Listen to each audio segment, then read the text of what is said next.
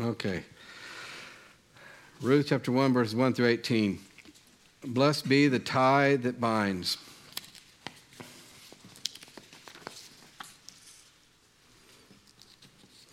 Now, we aren't starting another book. This is simply one of those random messages. I began to think about the Christians' commitments to fellow believers because I was thinking about the song Mark picked, and Ruth's story illustrated how true faith will cause us to form commitments to God's people. Commitments to God's people. Blessed be the tie that binds. We're going to read all of this, 1 through 18. Thought about summarizing it, but summarizing it ended up being about the same amount of length as just reading it. Ruth 1 through 18. It says, Now it came to pass in the days when the judges ruled that there was a famine in the land, and a certain man of Bethlehem, Judah, went to sojourn in the country of Moab, he and his wife and his 2 sons. And the name of the man was Elimelech, and the name of his wife Naomi, and the name of his 2 sons Mahlon and Chilion, Ephrathites of Bethlehem, Judah. And they came into the country of Moab and continued there. And Elimelech, Naomi's husband, died, and she was left and her 2 sons. And they took them wives of the women of Moab. The name of the one was Orpah, and the name of the other Ruth. And they dwelled there about 10 years. And Mahlon and Chilion died also, both of them, and the woman was left of her 2 sons and her husband. Then she arose with her daughters-in-law that she might return from the country of Moab, for she had heard in the country of Moab how that the Lord had visited his people in giving them bread. Wherefore she went forth out of the place where she was, and her 2 daughters-in-law with her, and they went on the way to return unto the land of Judah. And Naomi said unto her 2 daughters-in-law, Go, return each to her mother's house.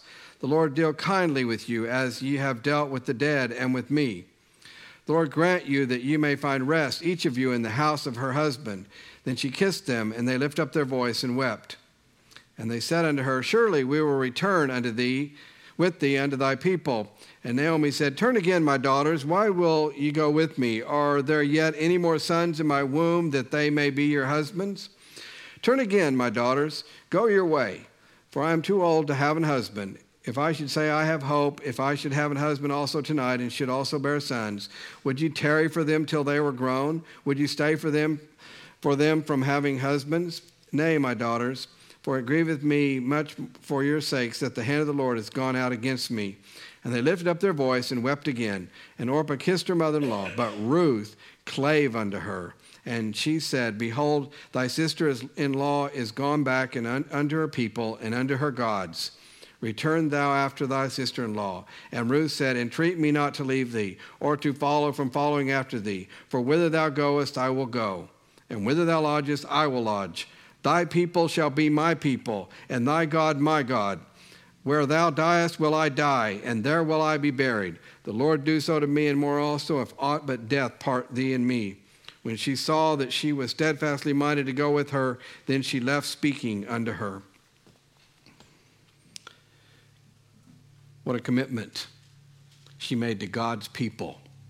Thy people shall be my people. Other than the gospel story, the story of Ruth may be one of the most, maybe the most beautiful in the Bible, other than the gospel. Because of Ruth's faith, she clings to Naomi, while her sister returns to her people. It is obviously a commitment born of love. This type of commitment is rare. Lesser commitments are common. This is supernatural. This is the type of commitment that happens when a person is born again. When they commit their lives to following Christ, Christ's people become our people. I looked at the song list for today, and that song on the list made me curious. I researched it and found another beautiful story of commitment. I believe the Lord was guiding me towards this message. And of course, that song is Blessed Be the Tie That Binds. We'll be singing that, I believe. Nope, got to take head yes, okay. It was written by John Fawcett. By the way, it's going to be a fairly short message, but I hope it is a blessing to you. But I'm going to read the words. You know, sometimes just reading the words of a song, it's, I don't know, you sometimes hear things you don't hear when you're singing it. Not always, but blessed be the tie that binds our hearts in Christian love. The fellowship of kindred minds is like to that above. Before our Father's throne, we pour our ardent prayers, our fears, our hopes, our aims are one, our comforts and our cares. We share our mutual woes, our mutual burdens bear, and often for each other flows a sympathizing tear. When we are called to part, it gives us inward pain, but we shall still be joined in heart and hope to meet again. This glorious hope revives our courage by the way, while each in expectation lives and waits to see the day. From sorrow, toil, and pain, and sin we shall be free, and perfect love and friendship reign through all eternity. Now there's more to this, okay? This is one of those, this is not as dramatic as It Is Well With My Soul, the story behind that. But I think that there is a story here behind this. John Fawcett, the one that wrote it, he mostly would write poetry and then people would put it to music. He was born 1740 and died in 1817. He was orphaned at the age of 12. As I said, he was born in 1740, died in 1817. He became apprenticed to a tailor and was largely self-educated.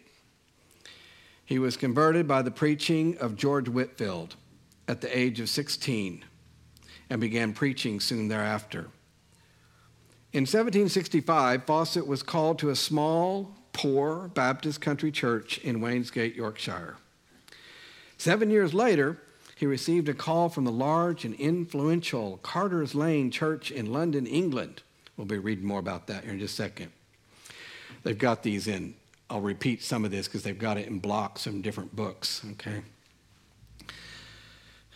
Fawcett accepted the call and preached his farewell sermon. The day of departure came and his family's belongings were loaded on carts, but the distraught congregation begged him to stay. The favorite hymn is said to have been written in 1772. Let's see here. I'm skipping over some of these parts here. Now, Bert Pullman writes this. He says, converted at the age of 16 under the ministry of George Whitefield, he had first joined the Methodists, but 3 years later united with the Baptist Church at Bradford. Having begun to preach, he was in 1765 ordained Baptist minister at Wainsgate near Hebden Bridge, Yorkshire. In 1772, he was invited to London to succeed the celebrated Dr. John Gill as pastor of Carter's Lane. The invitation had been formally accepted. The farewell sermon at Wainsgate had been preached, and the wagons loaded with his goods for removal, when the love and tears of the attached people prevailed, and he decided to remain. In 1777, a new chapel was built for him at Hebden Bridge, and about the same time he opened his school at Brierley Hall, his place of residence. In 1793, he was invited to become president of the Baptist Academy at Bristol, but declined. In 1811, he received from America the degree of Doctor of Divinity and died in 1817 at the age of 78. Dr. Fawcett was the author of a number of prose works on practical religion, several of which attained a large circulation. It says, while not attaining a high degree of excellence as poetry, they are eminently spiritual and practical, and a number of them are found in all the Baptist and congregational hymn books that have appeared during the last 100 years. That's commitment. That's commitment to God's people.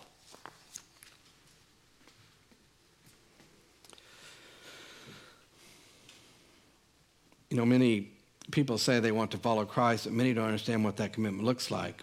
It is as Ruth said, "Thy people shall be my people." Christ's illustration of what that commitment to him and his kingdom looks like was more shocking than his illustration was more shocking than the story of Ruth. He illustrated it in Luke 9.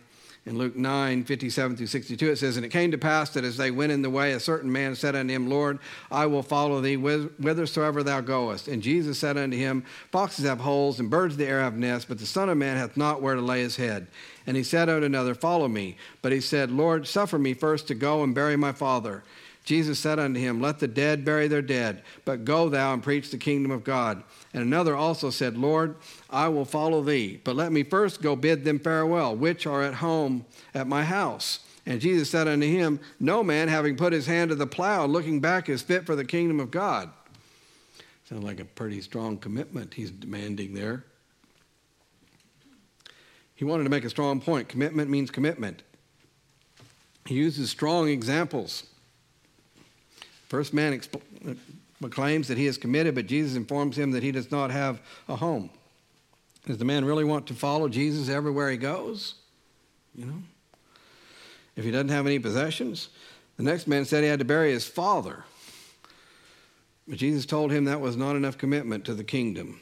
Another said they needed to say goodbye to those at home, and Jesus said they were not fit. For many who profess to follow Christ today, it is a big show of commitment to the kingdom if they watch a service online, or at least give God an hour on Sunday, or maybe a T-shirt with a snarky Christian saying. But can they say to Christ, Thy people are my people. Thy people shall be my people. I've seen committed Christians in my life. Deacons whose children thought they lived at the church, and I'm not saying you have to live at the church. There are other things that are ways to manifest our commitment. There are people here who are committed to the church in their giving. There are ones who pay the light bills at the church. It's the ones who erase one more item off the ministry board. So how strong is the tie that binds? How strongly committed do we want our deacons to be to this church? How committed do you want your pastor to be? You know, I've been told something. Imagine, I was told an account. I won't give anything away, but imagine if one of your deacons posted pictures on Facebook of them enjoying some meaningless activity on Sunday while you were at church. I heard of a pastor that had this happen to him. You know, he didn't need to call and check on them. He knew right where they were. They let all the world know about their level of commitment. You know, we have deacons who are committed to God's people, and our Sunday school teachers. We have some great Sunday school teachers.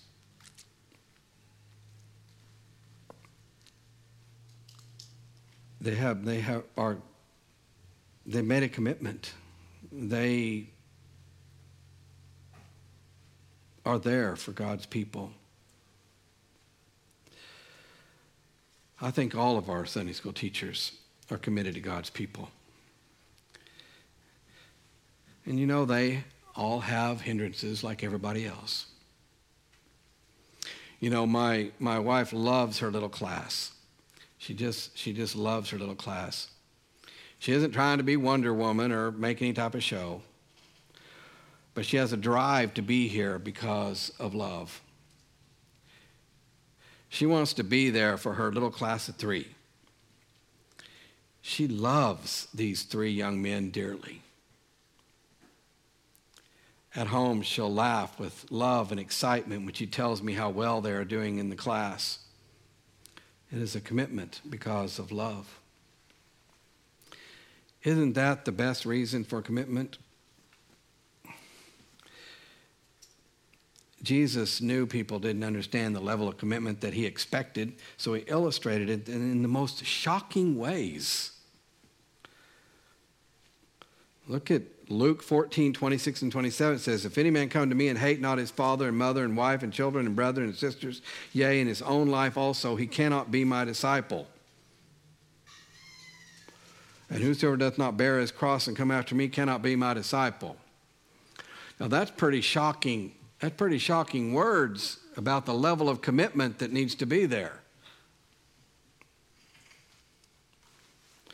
When Jesus wanted to separate the men from the boys, he challenged their commitment by telling them things hard to accept.